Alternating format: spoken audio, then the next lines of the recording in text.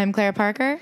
And I'm Ashley Hamilton. And this is Celebrity Memoir Book Club, the podcast where us, two best friends, named Claire and Ashley, in case you forgot, are reading celebrity memoirs so that literally no one else has to. And here's the thing. I'm going to blow that roof right off this house and let you guys know we're kind of bitches. A little bit bitches who love raising the roof. The thing about me is I actually studied the written word in college, and I learned about a little something called an unreliable narrator. So we are going to read these memoirs. We are going to summarize these memoirs. We are going to dissect and analyze these memoirs. And sometimes we are going to question the very truths they hide. And if that is going to make you mad, I suggest you try a different podcast. A funny thing about memoirs, sometimes the best thing that they write is not even what they wrote. It's between the lines. And that's what we're reading. Between the lines, between the covers of a book, it's time to look between the lions. That's what this podcast is about, and I'm excited for you guys to join us on this journey. Our partners on this trek of ours, our co-pilots in the sky of love and light, are our 5-star reviewers, the angels that guide us. And so to them, we say thank you. This week's 5-star reviewers are Hannah Baggins, a big bag of hugs for you. Sea Breeze 311, my favorite band. Amber is the color of your energy, my friend. Shiny Con, you're sparkly as hell. Ireland is my name, and writing a review that makes my day is your game. Ellie MCE, oh my God, she's a friend of ours. She's done the Patreon. Please listen to that episode. Erica 0522, that is actually 2 of my close friends. 3 of my close friends' birthdays, so you are blessed. Kirk Eddy, it's like comedy, but Kirk. Paul Varjak, a jack of all trades, I'm not sure, but a master of writing great reviews. AML222, angel number, love it. Fran Deman 42, you're my man. Julia Louise. Oh, that's probably Julia Louise Olson. Oh, we love Julia Louise Olson. Unless it was Julia Louis Dreyfus, in which case, hello to any and all Julia Louises. SFHB35. Make it 36. You're the best. Law Krieg. Please be my lawyer. Tuning in from your All-America. Baby, it's a football star. Avocado. I'll take that on toast. Iron Fist, thank you for keeping us in line and ruling us fairly. Mila K, 1997. Mila Kunis, perhaps? The Real Buzz Killington. Oh my God, I never would have doubted you for a second. Izzy 97. Another fun year. Style Haley. Style me. I don't know how to dress myself. Pauline 2238. Thank you so much. Ains Lovely. Ains You Lovely. The Grady Gang. Give you a grade A. Meg 070811. Thank you so much. Shay Baby 13. Baby, you're the best. Lucky number 13. ML Norris. Thanks, Nor. Review 123XOXO. XO to you too. Just kidding, 657. I hope you're not kidding about these 5 stars because we really appreciated them. Head of Lettuce 777. Thanks for keeping it healthy. Ed WLFO. I'm a big fan of LFO myself. Glittery Echo. Thanks for adding some friggin' sparkle. A Pity 24. Not a pity that you left this 5-star review. Clara Ecke. Thanks for the echo. Rhiannon Alexandria. Thanks for the review. Annie O94. Oh, thank you so much. UAT97. A lot of 97s in this batch, huh? Is it lucky? Lero89. Rock and roll. Leanne 44. Also a lucky number. SJBFUWBDBFL. I'm going to tell my kids that's the alphabet. Kelsey DTX, howdy from Texas. Cameron Jean, you know how much I love denim. LPALACI1, number 1 in my heart. Alyssa 909090, that sounds like a Mayday call, but I know that you're just giving us 5 stars. Ashley Moe, thank you for Mo stars. Joey AAJ, thank you. J21094. That also sounds like a Mayday call, but thank you. Grizz Ace, thanks for acing this assignment. Andrea Marie 937. Thank you. Voldemort Granger. Sorry, I know I wasn't supposed to say his name.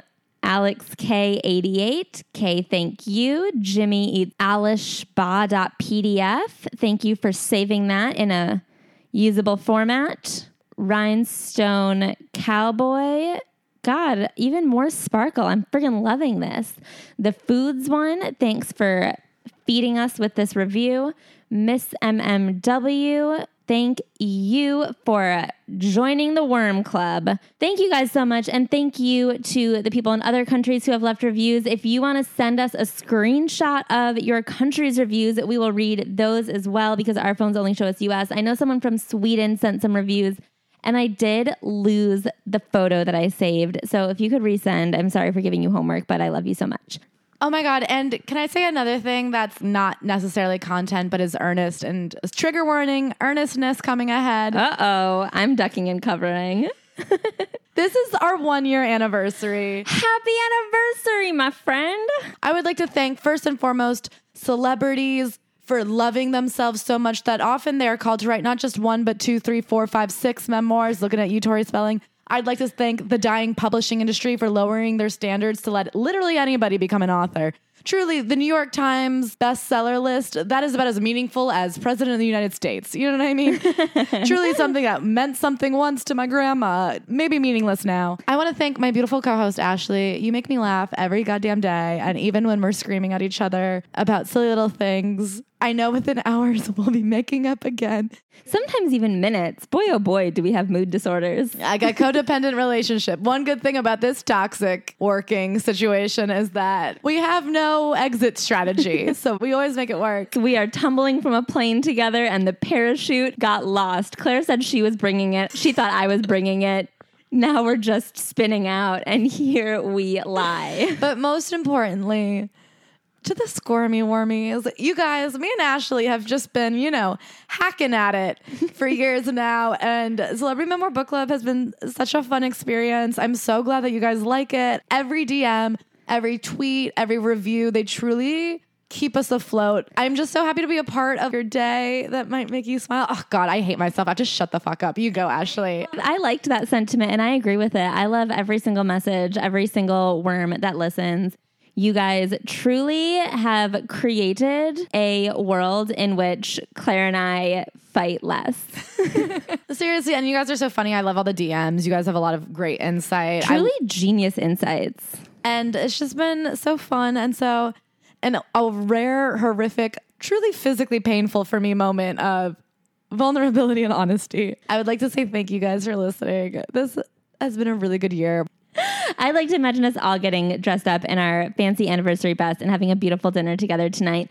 On the Patreon this week, we will be doing a meta memoir recap anthology situation where we looking back at all of the 50,000 memoirs we've read. We're going to come to some grand conclusions. Yeah, picture us standing in front of a cork board with red string. We're going to find the answer. We don't know what the question is. The meaning of life is inside of it. So real quick. Yeah? Before we get to this week's memoirist. Of course. Ashley, if this week had been a memoir, what would the chapter be called? This week's chapter would be called Back on My Manifestation Bullshit. I have gotten very into manifesting again. I've been writing my lists, thinking of things. I've been thinking a lot about this viral mantra on TikTok. They say, I don't chase, I attract. What belongs to me will simply find me. And so then I was on that mantra of TikTok for a long time. And then I was on backlash TikTok where people are like, I don't chase. So I just sit in my house with the door open and wait for the things that I want to happen. And I was thinking about it a lot. And I actually think that the most important part of the mantra is I attract. Mm-hmm. Because I do think that wasting time hoping for things and losing energy expecting things to happen or chasing things down that don't make sense is a negative thing. But the attraction, trying to become the person that the things you want exist for, is a valuable thing to do. So if you want people to listen to your podcast or a relationship or things like that, what version of yourself does those things happen to? And like trying to just be that really cool version of yourself.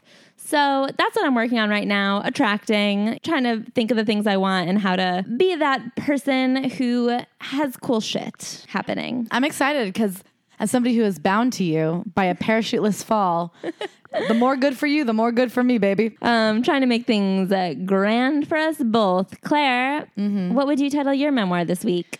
Okay, I'm not 100% sure because I know that there is a phrase, but it is so foreign to me that I can't even come up with it. What is it? I feel like it's a Latin phrase that means I was wrong. I admit defeat. Clearly, that's not like readily on the tip of my tongue. Oh my God. I feel like we're experiencing history right now. We thought the 1-year anniversary of this podcast was an important moment. Claire being Latin wrong is my apartment shaking? Is there an earthquake right now? It's a Freaky Friday situation. As you guys know, I was going to a wedding last weekend and I was very apprehensive and I was kind of being a moody little bitch about it. I went and I have to say I had a ton of fun. Everything was great. There was no problems. My months and months and months of like panic-stricken buildup was truly for naught. It turns out a wedding is just fucking drinking and dancing. Ain't that the truth? And that's not so hard. I'll tell you what, I love drinking and dancing. Some of you guys have reached out to me because I did post myself at a wedding this weekend on Instagram and you were like, was this the wedding where you were supposed to look so hot? The fact that you guys are even asking that question lets me know I did in fact fail at looking so hot. I thought you looked very hot. Thank you. But you know what? I did not look skinny. I thought you looked very skinny. Well, I was picking the pictures that were posted. But I think a bigger lesson I learned, and maybe people could take this with them, is that me being skinny wasn't going to make the weekend.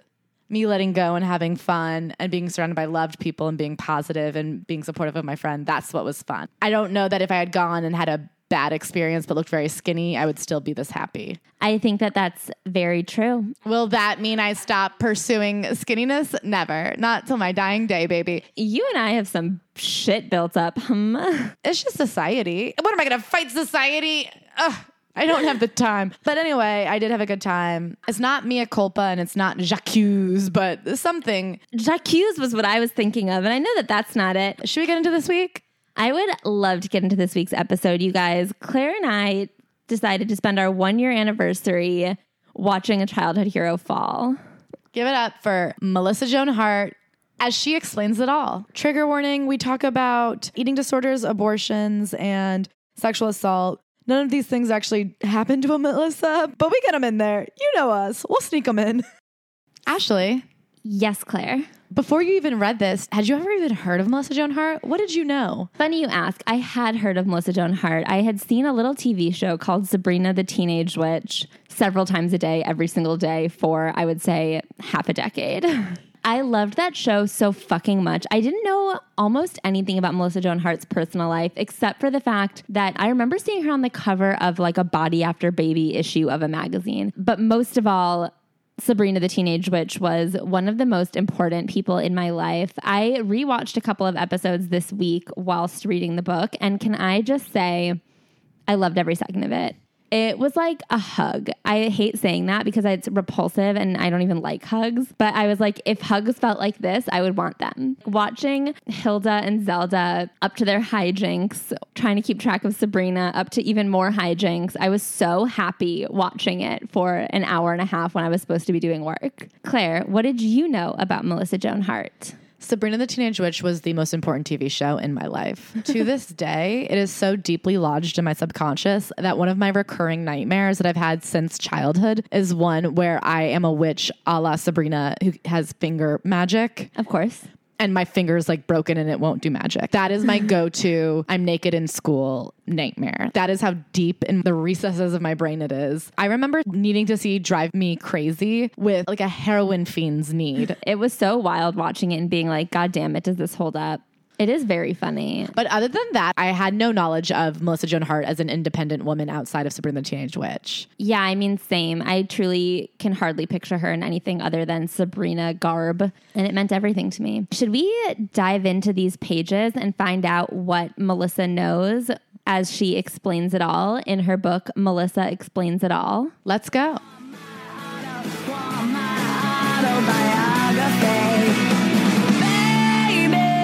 Just ask me. one thing that annoys me about the title of this book. I actually think Clarissa Explains It All is the least important thing she's ever done. And so for her to name her book after it, it was just because it rhymed. It made me mad that it wasn't even a pun or a response. It was just a knockoff. I wish she had called it Melissa the Teenage Witch. Melissa the grown-up bitch.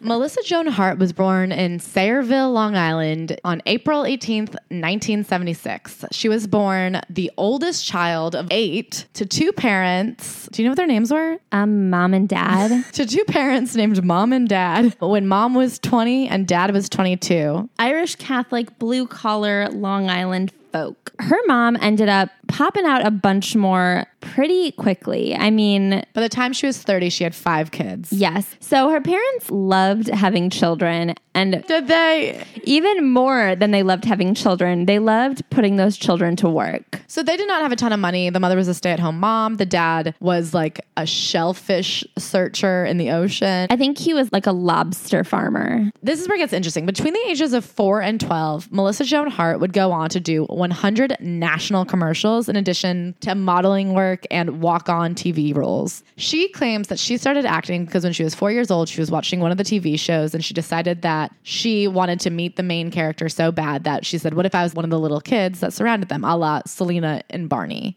Selena Gomez. So she asked her mom if she could audition. Her mom had a friend whose kid had just been booked in something. She called her up. The mom put her in touch with the agent. They got down to New York City the next day. The agent took one look at her on New Year's Eve when she was 4 years old, 1980, and said, all right, give me $300 right now to get professional headshots. I'll add her to the roster. And at that moment, her mom drained the bank account. Give this guy $300 to get the headshots taken. Within a few months, they had fired this guy. She says, tip number 1 is you should never pay an agent or manager before they've booked you anything. And this guy was kind of sketchy and shady. But I do think it is important to recognize that because of a 4-year-old's whim, the mother was willing to pay $300 to get headshots taken. They did not have money. These kids were barely getting Christmas presents, but at the idea of her becoming a star, the mom drained their bank account. So I think that that's really interesting because we've talked about this a ton on the podcast with child stars in general. They all have this idea that it was their idea, and it literally never is, okay? It is so easy for a parent to not take their toddler into the city for auditions. And if they are doing that, it's not because you chose it. So she likes to say that her parents did not push her at all. And then it was always something she loved. And she had always, as a child, seen it as a hobby. And really enough, rejection didn't get her down. So it was never something that caused her pain. And she saw it as no different than soccer or the plays kids were doing at school.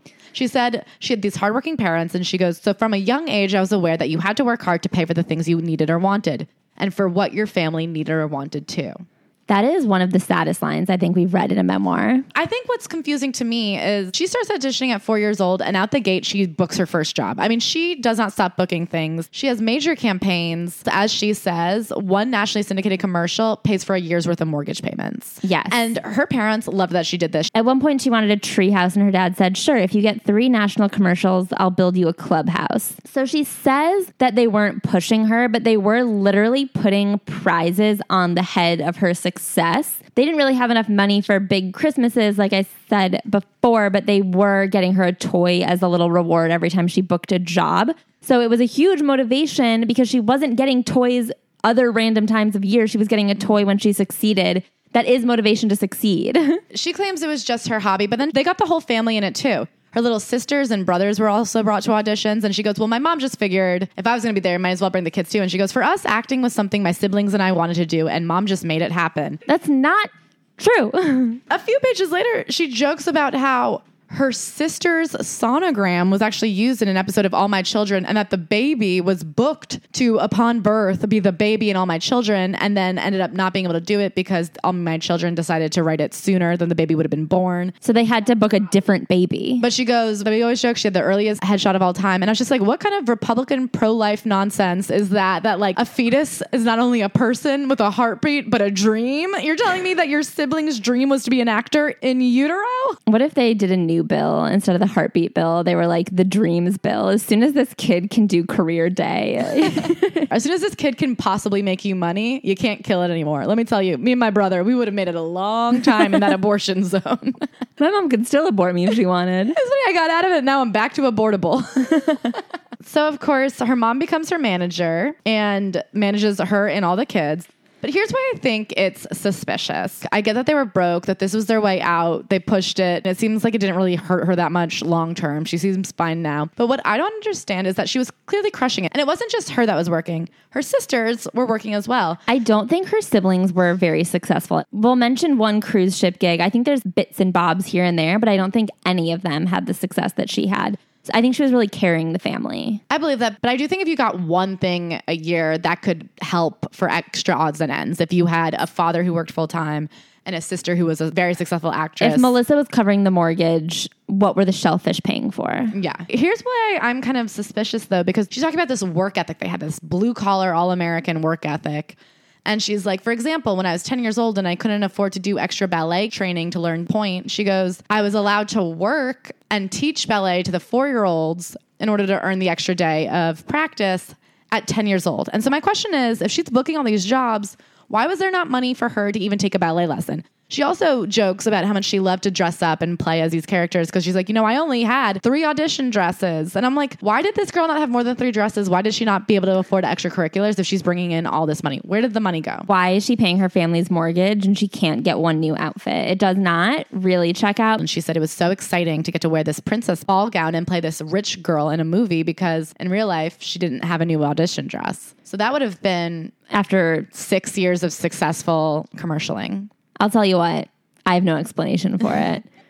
She also talks about her life back at school. So she's going in and out and nobody really knows what she does. She says that sometimes people would see her in commercials, but because all of her friends were young and she didn't know anybody famous, nobody really cared what she was up to. She was still a normal kid when she was back at school. I think they recognized it and they thought it was something interesting, but no one was like ogling her. This begins what I think is a very unique experience that Melissa Joan Hart has, which is, I've been struggling to define it with words, but I'd say I wouldn't call her an actor because she can't act, and I wouldn't call her a star because she has no je ne sais quoi. She just is somebody who happened to have made a lot of money doing something that people try to do but fail at. She's a successful person on TV. Yeah.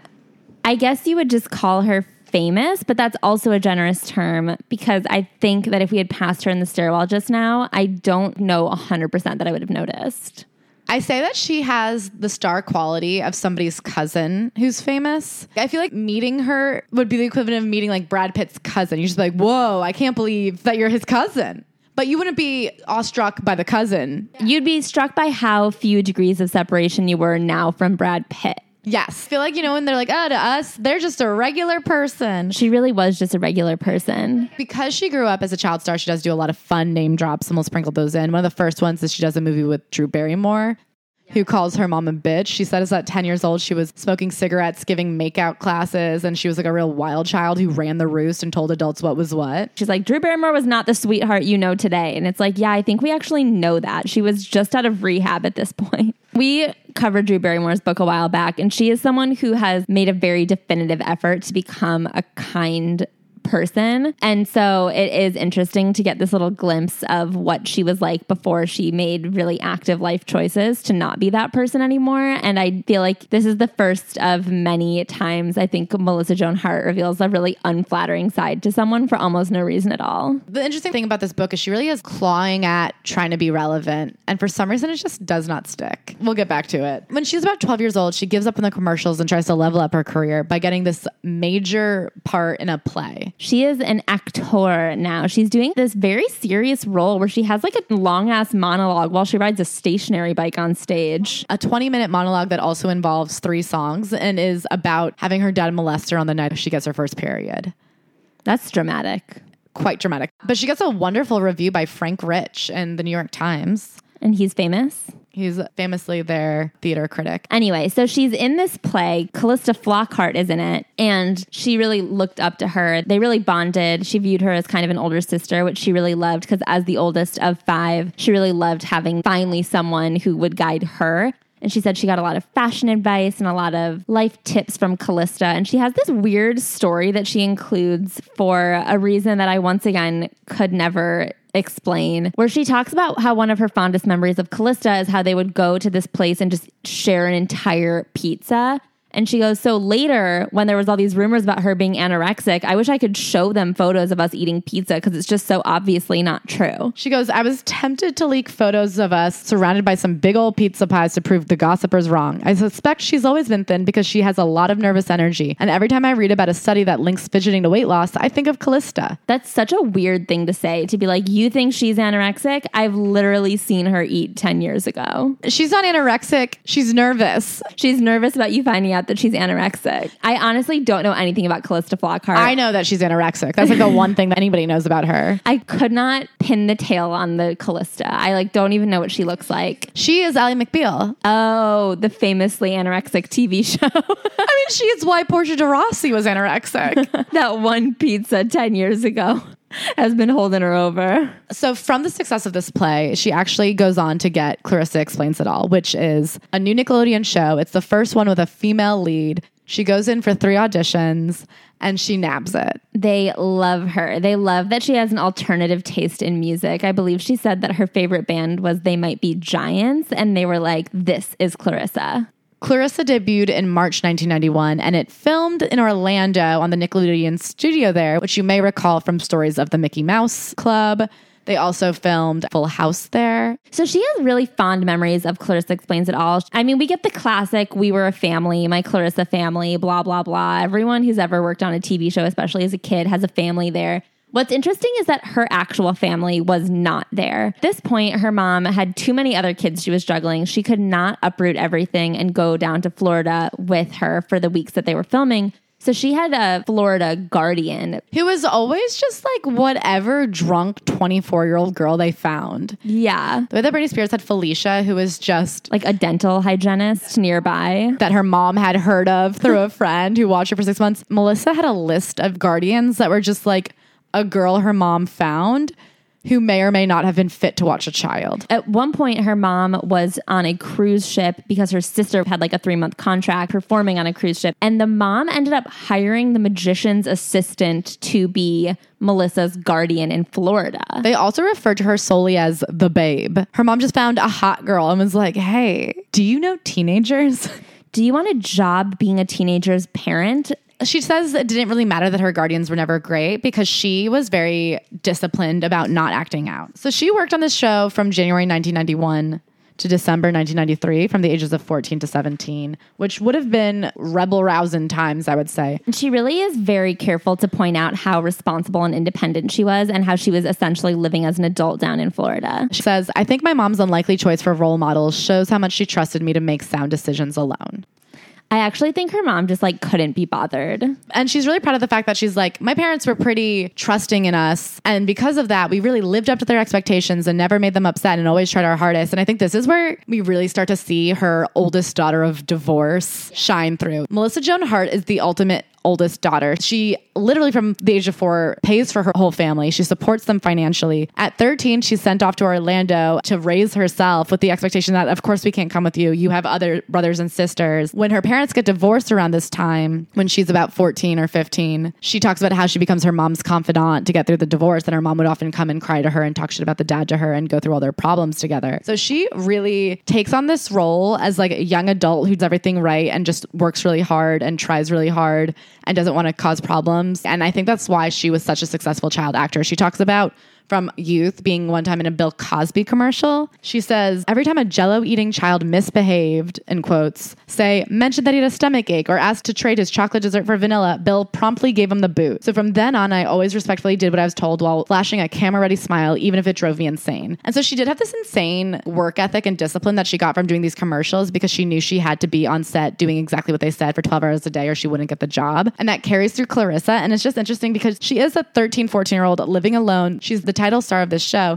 but she makes sure to constantly say things like, she was so obsessed with like thanking the crew and acknowledging how it was a family effort and her time was not as valuable as the people around her's time. And just because she was the star, she didn't need to be the center of attention. She goes, my ego never got in the way of remembering that the show had writers and producers for a reason. It's very funny to me the way her ego refocuses because she obviously is a TV star through and through. She cannot walk away from the business her entire life. She does love being the center of attention in this way. But I think that instead of putting it on herself, she puts it on her projects, and she loves to really hype up the project as a whole instead of being like, I was great, I was the star. She loves to be like, we made something incredible. I think it's because she came from such a big family, and she'll say a few times later in the book that she loves being the center of attention because she didn't get it at home. I think she's also very aware that she's not entitled to being the center of attention. Yeah. That at any moment it could go away, just like with her family. So if she doesn't do everything perfectly, she won't get it anymore. But when she leaves the show after it is canceled, she says, rather than revel in the fact that I played the lead in a sitcom, which means my world literally revolved around me for 4 years, a teenager's dream come true, right? I somehow came out of these years feeling more responsible and introspective than smug and insufferable. And I do think it's because during this time her parents went through a divorce, and it was like, if it hadn't been explicitly said to her yet that she was essentially the motor of the family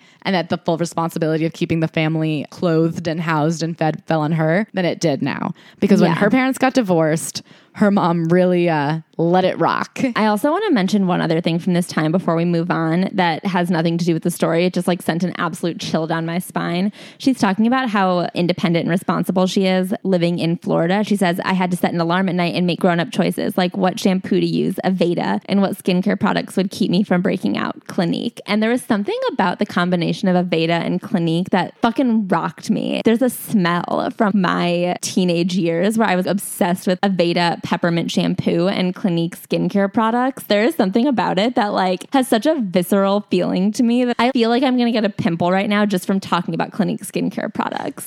This whole book is like a nostalgia trip, and that line was a lot. So while she was on set for Clarissa Explains It All, her parents got divorced. The inciting incident was a cruise. Well, the inciting incident was a horrible marriage that should have never happened in the first place. Yeah, but like the kickoff for the actual divorce was a cruise, which definitely checks out. They fought the whole time.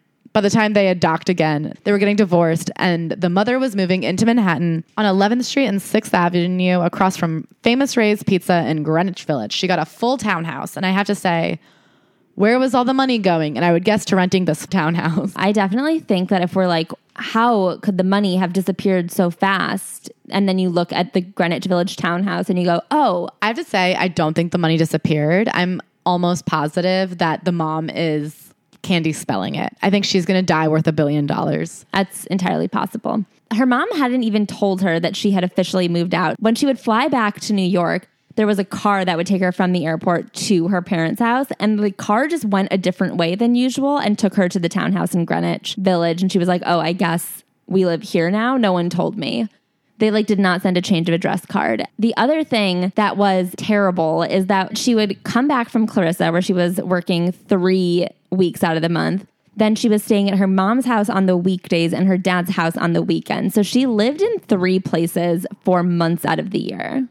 But here's where you really see her like people-pleasing ways. She goes, it actually sounded more annoying than it was. Children of divorce usually have a hard time with their parents' separation, but after those 2 initial weeks of ennui, I got over the sad part and did my best to work through the anger that came with having a severed family. I'm not sure if I could compartmentalize these feelings because I was old enough to talk about what had happened with my siblings. She was 14. Or because I could see how unhappy my parents really were on that cruise ship. And then she tells this funny story about how there's still fork marks in one of the cabinets from a fight they had. And you're like, ha ha ha, funny. But I'm sorry, it took you 2 weeks to get over your parents' divorce and the fact that you lived in 3 different cities right now. I mean, that is a lot of moving. That's very difficult to deal with. One of the other changes that happened is when she started Clarissa, she was still enrolled in her regular high school and having to complete assignments from Florida. And that was just very hard to keep up with. So she enrolls in the Professional Children's School in Manhattan, which is this high school for child stars that really exists just to like get you a diploma. They're like, I don't know, these kids are going to be something. We don't really need to teach them geometry. We'll pretend we're teaching it, but hang out, be hot, do your thing.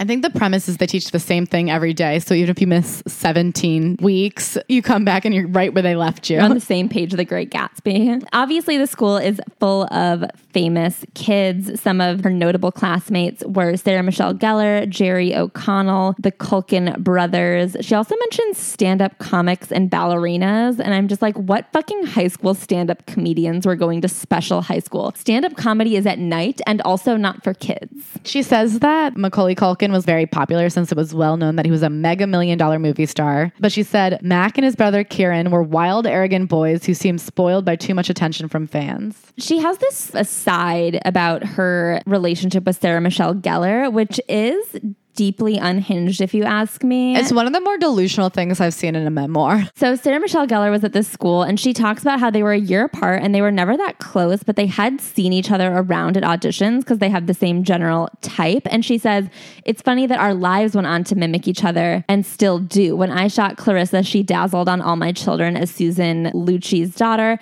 I used to randomly turn it on and feel proud that I knew her. Then about 6 months after Sabrina first aired, Sarah began slaying vampires as Buffy. And a decade later, when I began shooting my third sitcom, Melissa and Joey, her third show launched too. The tabloids have kept me posted on the similarities in our personal lives as well. We got our first tattoos around the same time, got married a year apart, and seemed to have timed a few of our pregnancies simultaneously. Isn't that strange? It's literally not strange. Can you believe that me and this woman who are the same age and on the same career paths have similar milestones? I think to compare Sabrina and Buffy the Vampire Slayer, which were both important shows to me, is actually unhinged. She calls her cosmic twin. She says, whenever I hear something new about my cosmic twin, I stop to wonder if I've had or will have similar experiences in my own life. To think that you and Sarah Michelle Gellar are on the same plane, I don't know why Sarah Michelle Gellar is so much more famous and important than you, but I know that she deeply is. She also talks about her best friend in high school, Tara Reid, and says this bizarre ass line. She was a lively and naughty friend. Unlike the skin, bones, and boobs she is now, Tara was a plump young thing in high school. That is not a necessary thing to say. I just say, I don't know why you would ever say that about somebody you claim was your friend. I don't even know why you would say that about somebody who is your enemy. It makes you look so mean and petty. It only hurts the person who writes it. I mean, just why, you know? Also, while shooting Clarissa, she does land her first boyfriend. It's someone back in Long Island who lives near her dad's house, and she meets him on some weekend romp with the friends. And then this is also around the time that she has her first kissing scene, and they bring her in to be like, who do you want to kiss? They show her a couple headshots, and she's like, anyone but that guy, who happened to be James Van Der Beek. They do pick James Van Der Beek, and she also feels the need in this book to talk about how unattracted to James Van Der Beek she is. And I'm like, I don't understand why you had to do this. She's like, we both were like so in love with our boyfriends and girlfriends back home, so neither of us wanted to do this kissing scene, but he told me that he didn't want to kiss me, and I was like, I don't want to kiss you either. And she calls him James Van Der Blah, and I'm like, what was that for? Another deeply important name drop that I think actually has a weightier meaning behind it is, so she meets this guy through her agent. He also is a child actor with a family in the biz. She gets him to like her. He would do this thing where to flirt, he would try to surprise me with a quick shove into a pile of trash or a street lamp and then say, watch out for that garbage. I somehow found it charming, even if it was gross. And then here's where it gets interesting. Being with him was also one of my first times I'd hooked up with an aggressive, handsy kind of guy. So I dressed in layers to make it more difficult for him to get what he was after. I'd wear a trendy leopard top with snap crotch, tight jeans, and a big belt, combat boots that took forever to unlace, and finish the look with a flannel shirt tied around my waist. All the extra clothes were really meant to slow the boy down. I think of our tricky makeout sessions when I flipped past Fox on TV, since the boy in the story was Danny Masterson, who played Stephen Hyde on That 70s Show. See, I think this was a useful, interesting name drop to be like, this guy was handsy and now he's a well-known rapist. Whereas I don't know that he was a well-known rapist back then.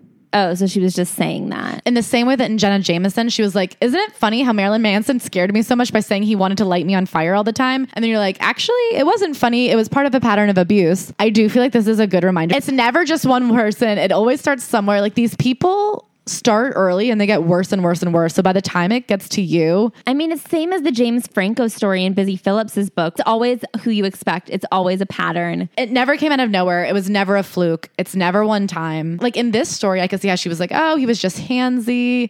I didn't know. He was cute. He was flirty. You know how boys are. And it's not like here he's doing anything illegal. He's trying to make out with his girlfriend.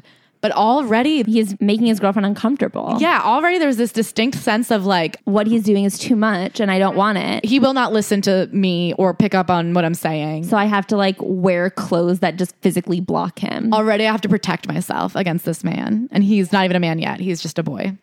And his brother was Chris Masterson, who played Francis on Malcolm in the Middle, it turns out. I had no idea. Yeah. Anyway, she gets this first real boyfriend, Mike. They date for years, and she loses her virginity to him. And this is the first time she is overtly sexual in this book. She talks about losing her virginity, and she talks about planning it out and bringing several lingerie sets with her. I don't know what it is about her. I'm a sex positive person, okay? Any of the other books we've read, I'm just like, get it, bitch. For some reason, Melissa Joan Hart being sexy it just feels incorrect. It's truly like watching someone chew ice to me. I'm like, just don't do that. It is. There's something jarring about every time she says sex or talks about sexy. It's also forced in the book, both in content and in style. Whenever she talks about sex, you're like, oh, I wish you hadn't done that. And then also the story itself, you're like, oh, I don't think you should have done that. The night she loses her virginity, she was at an award show. She flew out to Los Angeles with her mom, her mom's boyfriend, and her boyfriend. And her mom had gotten her and her boyfriend their own hotel room. She says it's because her mom thought they were already fucking and they hadn't yet. And she wanted to make it this very special night. She brings 2 Victoria's Secret outfits to put on for him. And I'm just like, stop saying this to me. I wanted to like plug my ears and be like, la, la, la, la, la. Every time she talks about sex in this book, she's like, I know that you think of me as a child star, but I do sex, and I do sex with costumes. There's one story at the end about how she had a sex toy in her bag for Valentine's Day for her husband. The guy at the airport saw it. She brings this story up, not just in the preface, but also in the final chapter, and then also like 2 more times. And she's like, here's what to do if you ever get caught with sex toys. And then the story ends. She's like, the guy didn't say anything. He just put it back. And it was like, actually, your toothbrush was the one vibrating. It's fine. This story was so important to her. I'm like, there is no story here. Her and that guy end up dating until he goes to college and starts cheating on her. I also think this is a pretty interesting line. After she finds out he's cheating on her, he had started working for her dad, and her dad refused to fire him, and she couldn't get closure because her siblings stayed close to him and kept calling with sightings and updates. I don't love this. I mean, there's like no respect for her with her family. They're like, stop telling me who I can and can't be friends with and pay my electricity bill.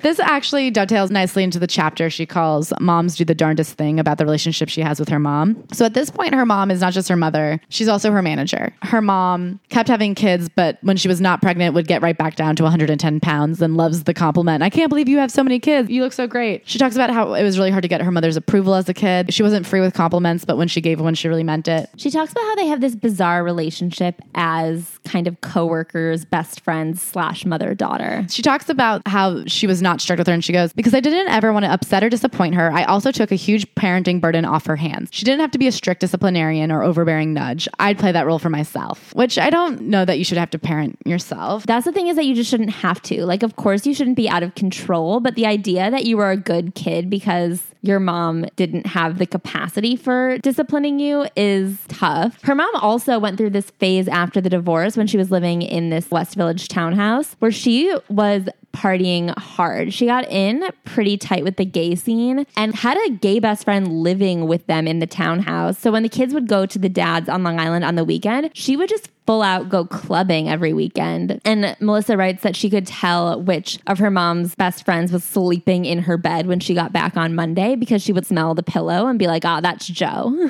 Yeah, she says, Mom definitely made the most of her journey towards discovering her new grown-up self, especially since she never got to sow her wild oats when she was young.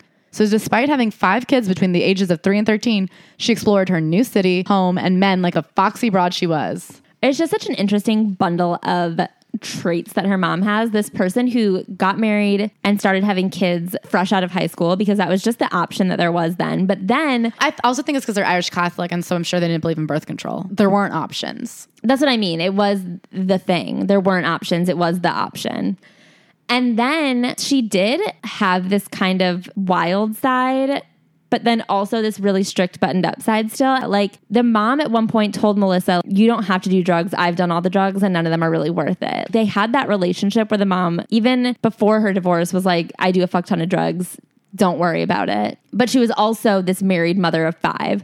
But then also after she got divorced, she was partying on the weekends. But then also when Melissa is talking about her sort of disciplinary skills, her mom had these weird rules like no tattoos that are visible in a wedding dress, which to me is such an interesting rule of like, don't look like a whore on the day that you pledge yourself to a man in a pure white dress. It's so weird, all of these things layered on top of each other. And then also the fact that she didn't really parent Melissa at all, but expected a lot in return. Yeah, she says, though Mom wanted me to be her confidant, or at least acted like she did, I was too young, angry, and selfish to be one. I don't think you're too selfish to be your mom's confidant when you're 13. Yeah, it's literally not selfish to not be your mom's mom. She goes, the only people I wanted to help were me and my siblings because we were all on the receiving end of the chaos. And it's funny because in this chapter, she says that her and her mom have had scruffs that have sent her friends into a tizzy. Like, I can't believe your mom did that. But besides the fact that her mom relied on her a lot, which I think is pretty common, She doesn't have any specifics about things that her mom has done to her. And it's very sandwiched between love. It's sandwiched between a lot of respect of she raised all these kids. She was a great momager. She created an incredible business. When she married her next husband, he was great. I love her. I always hope to be like her. And later she gives her a lot of credit for being a better mom than she ever is. But then eventually when she's talking about her husband and the tension between her mom and her husband, she tells the story about how when she first started dating him, her mom would act out and be mean to her. And like one time she told me my arms were too fat to wear tank tops in Sabrina. And it's just so funny to me that in the chapter about her and her mom, she doesn't divulge any interesting details. But then when she's defending her husband, she fully throws her mom under the bus because that is such a specific story that doesn't even have anything to do with her husband. Yeah. But then she also ends this chapter by saying, without a doubt, we love, respect, and look out for each other. When we fight, we might hurl insults in the first thing we see, chairs included. But often we let it go the next day. That is intense. It's intense to throw a chair. To be in a fight with anyone where you're throwing furniture is a lot. To be in a fight with your mom where you're throwing furniture as adults is a lot. So after this period of time where they are just partying best friends and her mom is her manager, they end up starting a business together. They start a production company, Heartbreak Productions, as Melissa is going off to college and the mom is in charge of it. And they do a couple random little projects. And then the mom licensed the characters Sabrina, Zelda, Hilda, Harvey, and Salem from Archie Comics. And they create Sabrina the Teenage Witch. I had no idea that they made it. They were the executive producers. They licensed those rights for $1, which is a deal that I didn't even know was possible. How badly did Archie Comics not think that that was worth anything? They said it was a rare comic strip that only went out once in a while, like on Halloween specials. Something interesting about that deal, though, is they had to promise all these dorky little concessions, which were that Sabrina would always wear a seatbelt. Sabrina would always cross at the crosswalk. They had to keep her wholesome image, which I think is funny. Especially because Archie Comics went on to allow Riverdale to exist. That's what I was thinking this entire time. So after Clarissa explains it all, she thinks she's going to go to NYU for a semester. She doesn't go for the first semester. She ends up doing a TV movie the first semester, so she has to delay, and then she ends up going second semester freshman year to NYU for like a minute. Back to the money thing, she goes, I did it because they offered me so much money that I was shocked to hear the number, and I figured I should probably do this movie that'll pay for me to go to school. And again, I'm like, did you not have money for college in the 90s after doing 4 seasons of a TV show? And hundreds of commercials? Why did you still need to make pocket change? I guess NYU is really expensive. So she goes to NYU for 1 semester. Then Heartbreak Productions ends up making a Sabrina the Teenage Witch movie, which then they almost immediately sell as a TV show also. And I also want to point out that Ryan Reynolds was in the movie and they have like a makeout sesh while she was already in a relationship with someone else. He comes to visit her a few weeks later in New York City and she goes, but I didn't hook up with him because I went on to have a 4-year-long committed relationship with my boyfriend. And I'm like, well, minus the time you hooked up with Ryan Reynolds. You can't just start counting it after the last time you cheat. And she told Ryan Reynolds that she could make out with him that week, but no more than that because she had a boyfriend that she wanted to make it work with. She was like, listen, I'm in a thing right now, mouth stuff only. So she makes Sabrina the Teenage Witch, the movie, and then it gets picked up as a TV show on ABC. And here she says our favorite line. She thinks that she's going to go to NYU and like be in college, I guess. And study acting and directing at Tisch. Which honestly she should have done. Then Sabrina the Teenage Witch gets picked up and she says, but you know what my Bible study friends say? If you want to make God laugh, tell him your plans. A variation on that line we read in Priyanka Chopra's book about telling her your plans. And here's the thing about both uses of this quote. It's wrong.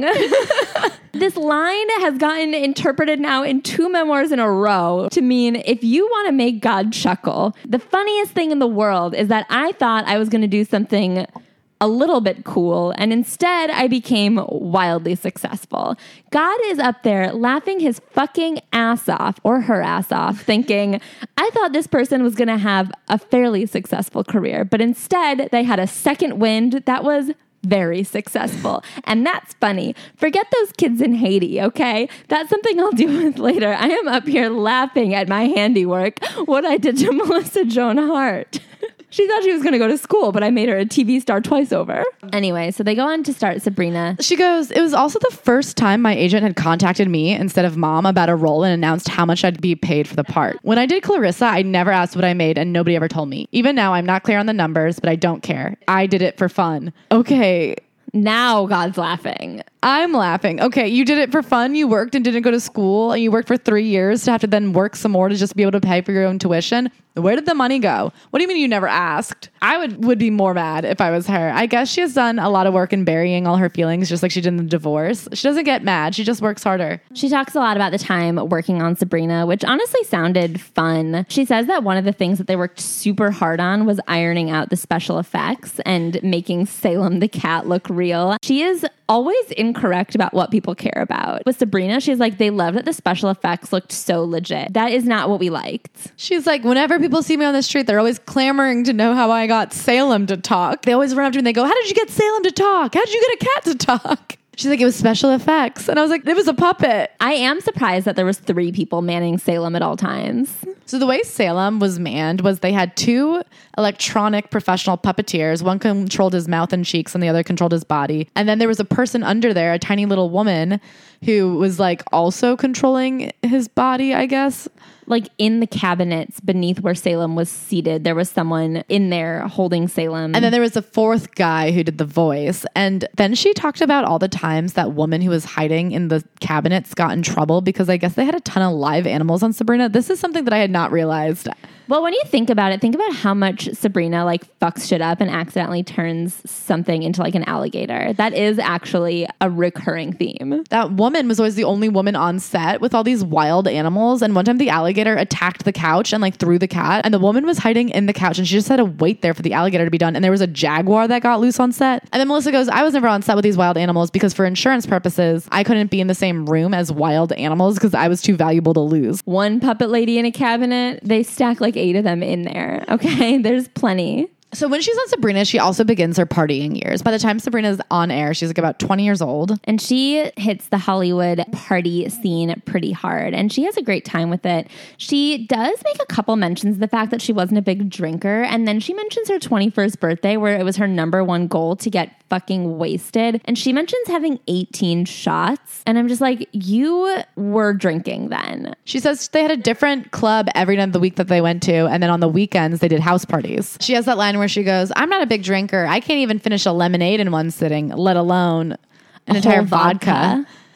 And you're like, okay, well then what were you doing at a different club every night of the week? I also want to take a minute to talk about her fame. I guess the reason Melissa Joan Hart is such an enigma for me is because she was a deeply important part of my childhood. My love for her drove me to be an absolute wretched biatch to my mother as a child. She sits still in the folds of my subconscious, a potential metaphor for impotence, I suppose. And I also know a lot about pop culture. And she talks at this time about partying with people like Ashton Kutcher.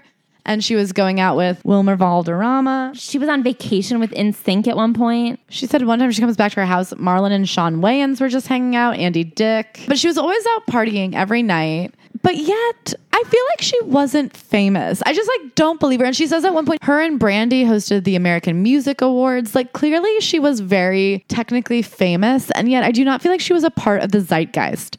Like when people look at old photos of people partying, they never look at her. I feel like I never see photos of her on 90s Anxiety or any of those weird nostalgia Instagrams that aren't Sabrina the Teenage Witch photos. Also in other memoirs we've read, I feel like we've heard of this clique, that 70s show crew and Ashton Kutcher and January Jones. I feel like we've heard of this group before, and Melissa Joan Hart, I don't remember hearing her name ever. I was actually thinking when I was reading this and she was talking about Drew Barrymore that you could rank every celebrity's clout based on who they name drop in their memoir and who name drops them. Yes. Everybody name drops Ashton Kutcher. I would love to see who Ashton Kutcher would bring to the table in his memoir. Like who makes his cut? I think literally just January Jones, Demi Moore, and Mila Kunis. I bet he wouldn't mention Demi Moore. I think he has to say that he was married to her. I bet he wouldn't use her name. I bet he'd go, I was part of this relationship. Do you know why he would mention her? Maybe not by name, you're right, but he would definitely mention her because he would mention being a stepfather and how important that time was to him. That's spot on. He'd go, when I was in my 20s, I had the lucky opportunity to become a stepfather. To other people in their 20s. But so nevertheless, she considered herself a partier. She bought this sick sounding bachelor pad, honestly. Yeah, she really brought the party back to her house, which, pardon me for saying something that is about to be quite rude. It does seem like she was the kind of person who was not going to be invited unless she made the party. Oh my God, very Jodie Sweetin. Yes. I do think that is something that's drilled into your head when you've been raised as the provider as a child, that like your value is what you can pay for. Thinking about the level of people that she partied with, it's weird that we don't remember her in this way. She even has a story one time of when Brittany guested on Sabrina the Teenage Witch. Brittany was 6 years younger than her, but she really related to Brittany because she saw how busy she was and that she knows what it's like to be like a young woman starting out in the business. And because she was the expert here, she would always invite Brittany to lunch. Brittany always wanted to go to lunch, but then would look to her manager and her bodyguard and be like, can I go? And they'd be like, no, you're too busy. And she'd be like, sorry, I can't go. She came up with this idea to break Brittany out of the hotel so they could take her out and party and hang out with kids her own age, which was like 18, 19, I guess. At go time, Brittany ran out of her hotel lobby and into my car. Her enormously scary but sweet bodyguard called Big Rob jumped in front of the vehicle and asked where I was taking her. I lied and said that we were going to my mom's house for homemade lasagna, so he let us leave. We then pulled up to Club Cherry, a raucous weekly dance party. A club promoter met us around the back to sneak Brittany in and get us a booth. She goes, once we were in there, I lost Brittany, but she was dancing all night and I left her behind and she seemed to be okay on her own. But I do think that's like an interesting insight into that her bodyguard didn't really work for her. He worked for the record label, making sure that she was getting to her promos and her choreography rehearsals and everything she needed to do. I mean, it was Spice Girls style level busy. When we did Who's With Tabs, that was when we realized her first 3 albums happened in rapid succession. It was 3 albums in 3 years with touring in between. I mean, she was never not on. The idea that the bodyguard wouldn't let her go out and do something she, an adult woman, wanted to do, and the fact that she's really always been a prisoner. It really is sad.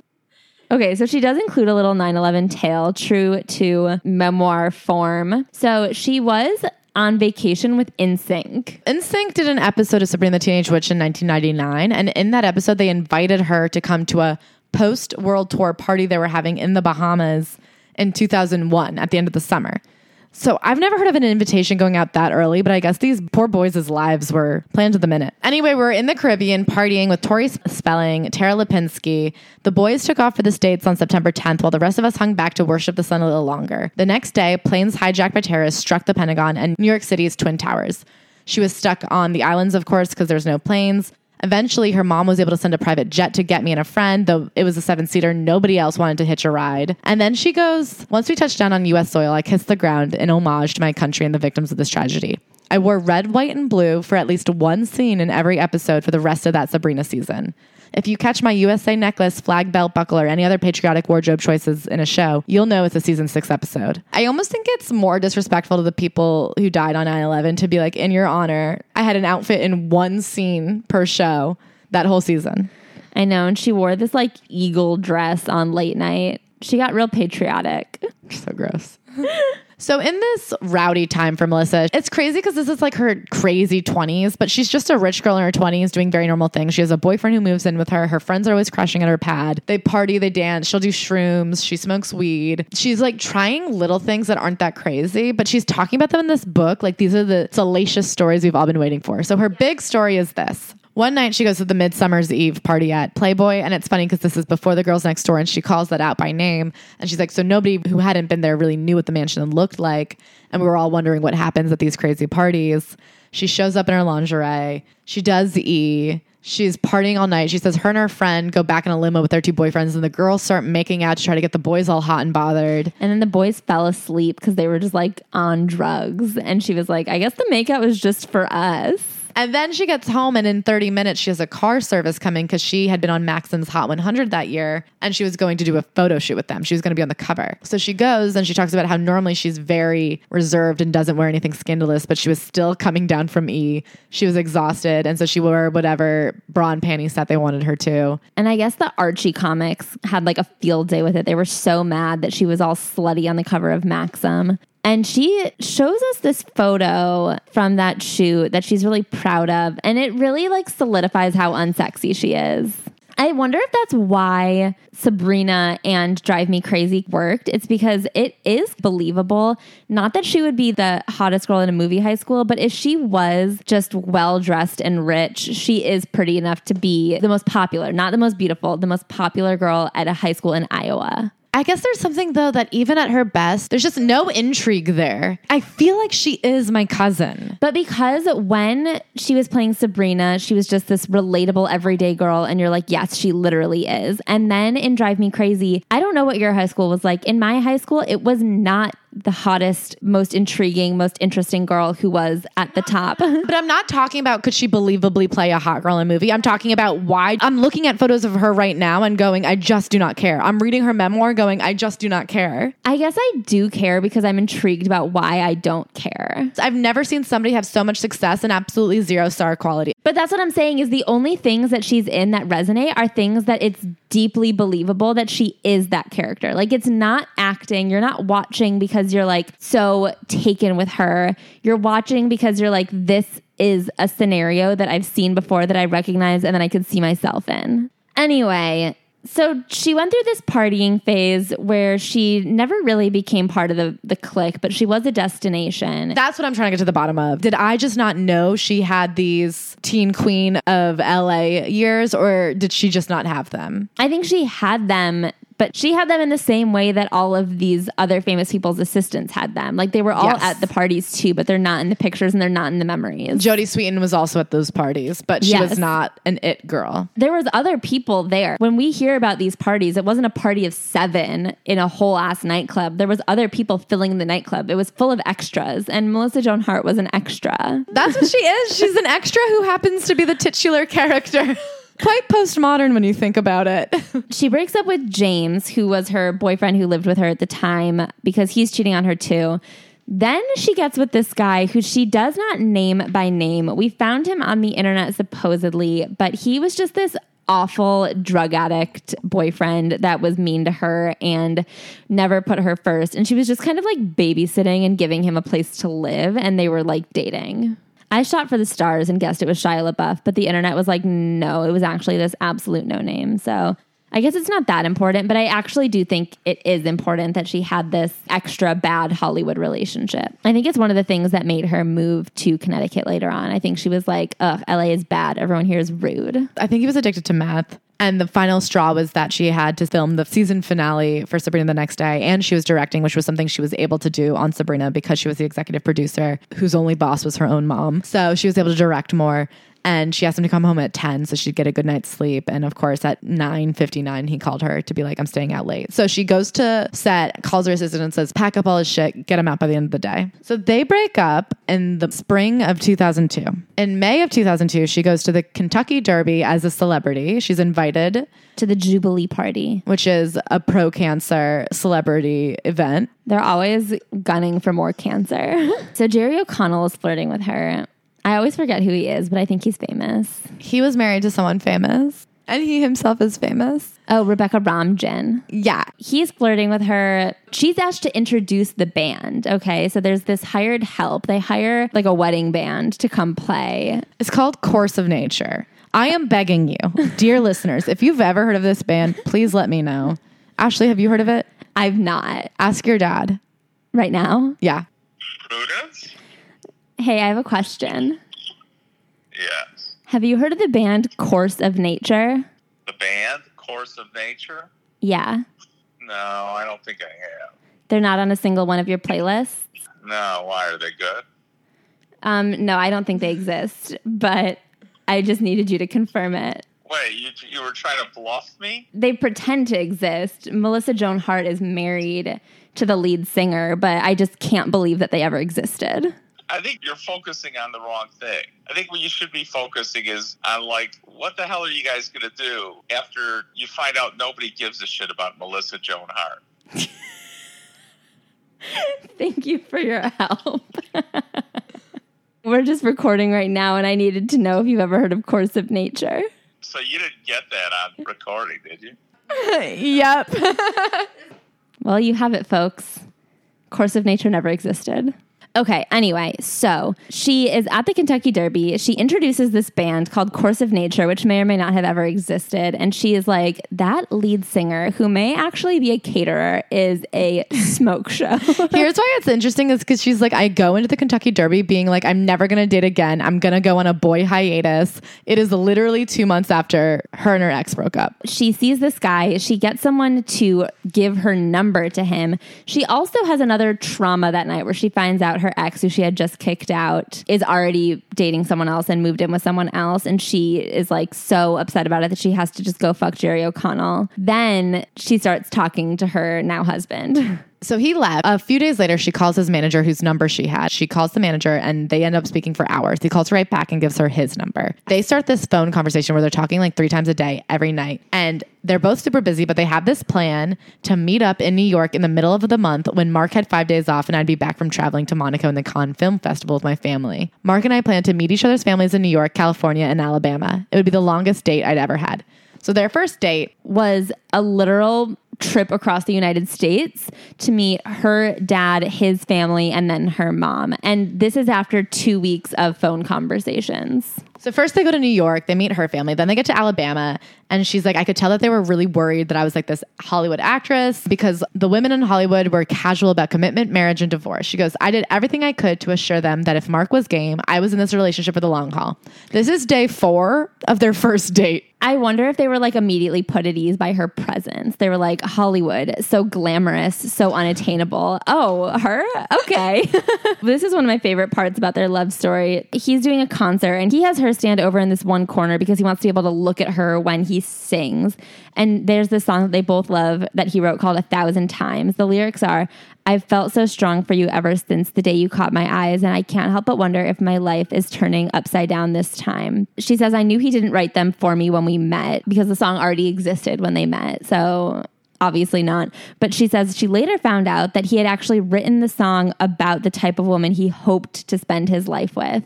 What kind of crock of shit is that? That's so embarrassing to be like, oh, he wrote this beautiful love song and then he said it was retroactively about me. He wrote it just kind of manifesting my presence. It works, and she tells him that she's in love with him. So then 2 months in, it's like July. He's like, what are you doing for Christmas? And she's like, I'm going to be with my family. And he's like, we should be together. And she's like, I don't know. I think we should be with our families. And he like kind of gets pouty about it. And he's like, but what if it's our last Christmas before we're married? And she's like, I don't know, better reason for us to be with our families, I guess. Well, she goes, I was hoping he wouldn't propose because I had this hard and fast rule with myself that I had to be dating someone for 1 year before I got engaged. That way, you know if you really like them. So this is actually a reasonable set of rules, I think. I kind of liked that. Like, I think that makes sense. I think it makes sense too. I guess I'm so far from being the kind of person who could get married or engaged within a year that it's like having the rules finish the first set of stairs before you get to the second set of the stairs. I'm like, I don't even know how you would skip them, but okay. Anyway, of course, Christmas comes along. He proposes to her. She says yes. They ended up getting married 7 months later. So they had dated for 7 months and were engaged for 7 months. And she's like, well, look at that. We were together for a year before we got married. And it's like, well, the rule was engaged, but whatever. They get married in Venice. They get ABC Family to pay for the whole thing by filming all of the activities and planning and wedding itself. MTV comes to them with an idea for a reality TV show called Newlyweds about the first year of their marriage. Their mom goes, I don't know. Reality TV is so new and untested. I don't know if it's good for two people who have literally never lived together or even met, really, to put their whole first year of marriage on camera. And then she goes, she was right, because next they went to Nick and Jessica Lachey and Simpson, respectively. And she's like, and look what happened to their marriage. And I'm like, yeah, but look what happened to their careers. Yeah. So I'll pose it to you, dear listeners. Who do you think won? Sure, Jessica got divorced, but she's also a billionaire. Melissa Joan Hart is presumably married, happily, question mark. But not a billionaire per se. So who won? Food for thought. Anyway, so her and her husband, I guess they start popping out chicklets pretty quickly. They have her first son, and then they decide that they cannot settle in Los Angeles. She's afraid of LA schools, and it's expensive and it sucks. And so they start just like looking for a new city. They are traveling kind of everywhere looking for a place to truly settle. They go to Nashville, they go to Long Island, then they end up in Connecticut, and they're like, oh, this is sick. And they end up moving to Connecticut so that they have more of a family life. But she keeps working in LA. So she has this young family that because they didn't want to have a house in Los Angeles, now she's just away from them. First, she does Dancing with the Stars, which takes her to LA. And then she ends up making Melissa and Joey, which is a spinoff from a ABC Family original film they did called My Fake Fiancé. And it's 43 weeks of shooting a year in LA. First, she's doing every 5 weeks going back to Connecticut for a hiatus. And then she starts going every weekend flying cross country. I just don't know why they live in Connecticut. It sounds like she works full time in California. So finally, they started renting a house in LA for season 3. so that she could see her family. And it's like, why did you move to Connecticut in the first place? It's so bizarre. It really is a strange choice. Like, I get that they wanted a suburban life, but I feel like they could have gone like an hour outside of LA and found that in like Ventura County. I think it's because she wanted to be around more Republicans. Yeah, she's a Republican. She mentions at one point during Sabrina the Teenage Witch that she voted for Bob Dole, and Hilda and Zelda sat her down and were like, what the fuck is wrong with you? And she was like, it's hard for a little red elephant in LA. She then has a couple of chapters of page-filling bullshit that is some of the worst nonsense I've ever read. Shockingly, not the first party planning 15 pages we've had to read. Okay. You know how last week I was suggesting that if you ever read a memoir, don't use hashtags because it's not a tweet, it's a memoir? Here's today's lessons from Claire's celebrity memoir, School of Thought. Do not, if you are a rich person, do a chapter about how good you are at planning parties. Because you're not good at planning parties. You're good at paying for parties. Anybody could come up with expensive shit for parties if they had the money. Yeah, no one is like, oh yeah, I actually am a zillionaire and I wanted to do this fun, rent a limo and have this progressive Gilligan's Island themed party for my best friend for literally no reason at all. People just can't spend money on that. Yeah, she's like, I came up with this great idea for a spa party, and I got us a harpist, and I got us a bartender, and then I got us 2 massage therapists and an acupuncturist and a manicurist. I'm such a good party planner. And it's like, no, you just had money to hire a lot of people. Listening to people talk about the parties they planned in a book is not interesting. Don't write about it. Second of all, I guess she really had a page count to hit, because then she does an entire chapter about, did you guys know that Americans love football? Her husband loves football. Oh my God. She's going to explain to you what football is. Did you know men like it? But can I say, I actually am weirded out by how much her husband and her husband's family love football. Like, I know that Alabama people are obsessed with the Crimson Tide or whatever. Everybody's on their periods all the time, but they don't have anything else going on. He had not a successful music career, but he wrote a song for Daughtry at one point. Did he not have anything else to do than spend an entire season of the year watching football? College football. She says their formal dining room is an Alabama room. I thought it was going to be like a couple of paragraphs about how much her husband loves football. It was like a 15-page chapter. Every page was a new thing about how much he loved football. Because it's a character in their relationship. She's like, when I met him, I had to look for inspo about how we could make this work, and I found fever pitch. I just was shocked that it kept going. Yeah, and then finally, the third filler chapter was just about things that she doesn't know how to do, and it was about how because she grew up on set, she never learned how to do her makeup good. Which is weird, because I think a lot of celebrities have stories about being in the makeup chair so often that they learned how to do it by default. I will say she finishes it up with one last chapter about motherhood, about how hard it is to be a mom and how difficult it's been becoming a working mom. And she has this quote about after she gets married, she takes a year off and does philanthropy. Then after she has the baby, she takes a year off. And she goes and does one movie, and she says, being on set again made me realize how incomplete I felt without working for the year I stayed home with Mason. This was confusing to me, since I always thought that motherhood would be an entirely satisfying job that would trump all others. Okay, why would you think that, first of all? It is for some, but I would say the common story on motherhood is it's hard because it's like thankless, and it's nice to get out of the house and have something for yourself. One of my big pet peeves is when people go, nobody tells you how hard motherhood is. Because I was like, I feel like that's all anybody says. All anybody ever talks about is how hard it is. They always say it's really hard, but it's worth it. And I'm always like, prove it. Okay, so this actually gets back to what we were saying earlier. And if you thought we were calling her a bad actress and just being misogynistic or mean, we weren't. We were basing it off of information you did not yet have, which is, so during this period of when she was kind of home with her baby and getting back into acting, she tried to be on both Touched by an Angel and an episode of Law & Order. In both, she was expected to not do like slapstick sitcom comedy, and she almost got kicked off of both sets because she could not do it. She had to have sit-down talks with the directors both times where they were like, hey, we don't know what you're doing, but you're going to have to try to emote. This is actually acting. But to not be able to pull off Law & Order, that's like everybody's first acting job. They will literally pull someone out of a Starbucks and be like, I'm sorry, you accidentally stood too close to this set that we're shooting on, and we really need someone to be an axe murderer right now, or a crafty teacher, or a bank robber. I was young when Touched by an Angel was on, but I think even at 7, knowing it was like a hacky, cheesy show. It was not subtle, nuanced Winter's Bone acting. She can do sitcoms, she can do holiday movies, and anything else. She's just like, for the love of God, you want me to not look directly into the camera and make a goofy face? I don't understand what you mean. What is acting if not looking at you and saying, my cat won't shut up?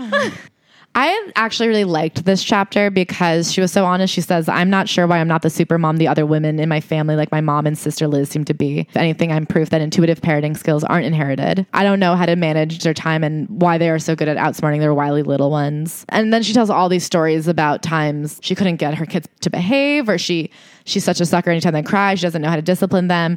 And then she also talks about how being a celebrity, you automatically basically become an influencer the second you become a mom. And a lot of celebrity women have turned being a mom into a second career wind. And she was given this opportunity by Pampers to become a Pampers spokesperson, mommy blogger. And she's like, I could not potty train my child. And then she went on to do this thing that I actually really disagreed with. She told the story about cutting. And I'm sorry to tell this because I really don't want to talk about this. Okay. I feel like I have to because I started it. Oh, God. Because I have something to say ultimately. Can we like sum it up in a different way? Essentially, there is a potty training mishap that ends in her baby pooping all over the bathroom and then running around in it crying, just like turning circles in his own feces. I can't believe you said feces. We are not like a poop podcast. We're really not people who love scat. But I do want to say, Melissa Joan Hart was like, I didn't know if I should cry and feel guilty or take a video to send it to my friends. And I just want to say, I don't know what hormone it is in mothers that make them think that any of their friends want to see a video of their child running around in its own goddamn poop.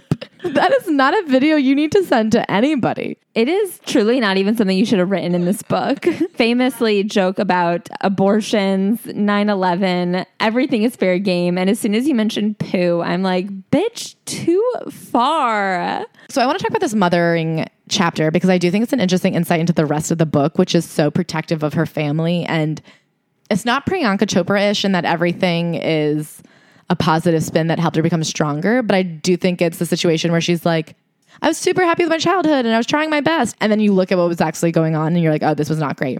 Yeah. I think the fact that she is so vulnerable and willing to be self-deprecating and hard on herself as a mother, but then in the early chapters protecting her family so much, really shows like who this book was out to protect. It's not that she won't be honest about her mistakes. It's that she is protecting them first and foremost. Yeah, now that you say that, I actually find it really interesting that she talks about how being nurturing isn't a natural instinct of hers because she has spent her entire life nurturing her entire family. And this book itself is nurturing her relationship with her parents in a really specific way. I feel like she doesn't see herself as a nurturer. She sees herself as a provider. Okay. Maybe. And that's why she like left her kids for 43 weeks. She like bought them this house in Connecticut and then went to LA to work for a year, which is a bizarre choice, I think, when you started out in LA. It's like you moved your kids to the other side of the country. She was her mom's best friend and confidant when her mom was going through a divorce. Yeah, she was providing for the family. She was probably bought them that townhouse, but she was also there for her. And she says she didn't have the emotional capacity at that time. She mentions being too selfish to truly, truly be there for her mom emotionally. And it's like, that is not selfish. And the fact that you think it is means that you were being asked for way too much. Yeah, no, I agree. The fact that she will air her own dirty laundry in this chapter, but then she'll protect her parents. But then when it's her mom versus her husband, she'll throw her mom under the bus. Like there's a real pecking order of who she's willing to expose. Yeah, and she's at the bottom of it. Yeah. And her husband's at the top, which I think is important because you feel like he's not great. I don't feel like he's great because I have a real nose for when people love to talk about the relatability of their relationships and they love to be like, we fight all the time. But then the way they talk about it, I'm like, no, wait, you guys do fight all the time. And that's also not normal. It's a very Dax Shepard, Kristen Bell vibe where they're like, listen, we are not some perfect idealistic couple, okay? We fight just like everybody else. We wire bombs into each other's nights just like every other couple out there.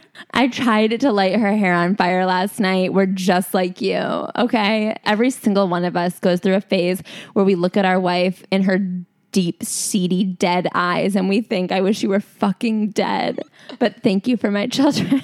I think it's a really hard balance to strike, to not seem perfect and like you're making everything look all shiny and beautiful, but then to also tell the truth without throwing anybody under the bus. But the way she talks about them fighting over ketchup and fighting over everything and how hard it was for him when she was working across the country, when it's like, literally what else was he fucking doing? She like bought a record label for him to try and help his music career get off the ground, and it just like was too much work because he was too bad at music. She keeps saying, I love my rock star husband. And I'm like, every time you say that, I become absolutely more convinced that he is a failure. She also emphasizes the fact that they'll never get divorced because the Wilkersons do not divorce. And she's Irish Catholic. And they talk about all these random things that she like kind of didn't know about him before they get married. I think she gives up a lot to make their relationship work. And I don't think that he provides the same because I don't think he had anything to give up. So she tries to wrap up this book in a way that I find really interesting because instead of getting any sort of realization or self-actualization or learning, she just says things that I think are insane. She goes, people ask her, how did you end up so normal? I'm from a sane family, was raised to appreciate hard work and be responsible with money.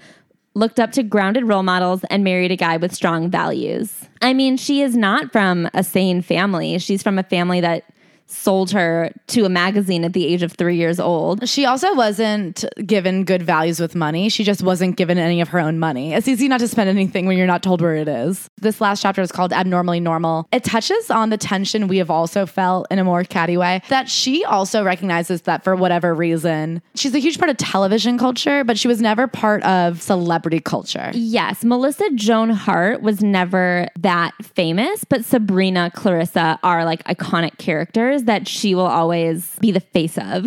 She tells a story joking about how her name doesn't really get her in anywhere, and she'll let her friends use it to see if they can skip the line at the Cheesecake Factory.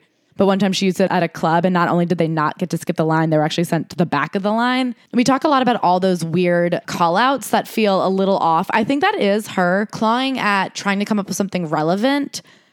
And it's like mean-spirited, but not from within her, from this part of her that's trying to mimic what she thinks will get press. Because I think she truly also does not know why she was never Sarah Michelle Gellar. Yeah, that section where she talks about how parallel their lives and careers were, she like genuinely doesn't get what the difference is. Mm-hmm. And the difference isn't something you can point to. When we used to do our Britney Spears podcast, we would talk all the time about just an X factor. Some people just have this sparkle within them and some people kind of don't, and she just doesn't. I mean, I think it's a really interesting story about somebody who is like working really hard to make everything perfect for everybody else. Even at the end, she's throwing herself under the bus to be like, my mom was such a better mom than me. We were talking about why is she still working on Melissa and Joey. I have to wonder if part of it is because she says me and my mother are first and foremost friends, and then mother-daughter, and then business partner. I wonder if part of why she's still working is to keep that relationship with her mom. I wonder if she's afraid of telling her mom, no, I'm done. Because I was thinking about it, they also had that Netflix Sabrina spinoff, so they must own the rights to that. Oh my God. Like, there's still money churning in. They must be making good money. And so for her to be doing Melissa and Joey, I do wonder what the driving factor is there. And I was also thinking about like why she was so successful as a child actress. Because being a child actor is different than being an adult actor. And I think first and foremost, what you have to be as a child is earnest, malleable, willing to work, and well-behaved. And that story of her being 4 years old and realizing that if she said she had a tummy ache, Bill Cosby would kick her off set. So never again did she ever speak up. That is what got her to the top of child acting. She's not a good actress. You know the old phrase, well-behaved women rarely make history, but they do make great child actors. So what are your final takes on Melissa Joan Hart in this book? My final take on Melissa Joan Hart is that I will always hold Sabrina the Teenage Witch so close to my heart. But I didn't know very much about Melissa Joan Hart before, and I don't like her that much now. I just don't think there's a lot to know. I don't think there's that much to know. I don't agree with the fact that when she is given a platform, I don't think she uses it positively. I think people forget that she exists, and then she only kind of crops up to do something that is not something that I personally agree with. So that's why I just kind of want to keep her as Sabrina. How do you feel about Melissa Joan Hart? I feel like this answered a lot of questions that I didn't know I had. Like when I was like, oh, Melissa Joan Hart has a book, I was like, what does she have to say? And the answer is nothing. But then more than that, the answer is, why did I already know that she didn't have anything to say? Maybe because she's been saying it and you keep forgetting it. I did think it was an interesting character portrayal of somebody, a rare type of child actor who never lashes out, but because that in itself is their trauma. Do you know what I mean? Yeah. But I mean, I wish her the best. I hope that she gets to spend more time with her family. And, you know, I hope she's happy. All right, you guys, we love you so freaking much. Thank you for a year. As always, we've got the Patreon. We're going to do like a run through history of all the big memoir moments and the ways they connect. And the extended memoir universe. And of course, join the wormhole on Facebook to connect with your other squirmy wormies. And as always, thank you guys so much. We love you. As always, I love you so fucking much. And we'll see you next year. Which is next week, just to be clear. Yeah. Next week. Okay, bye.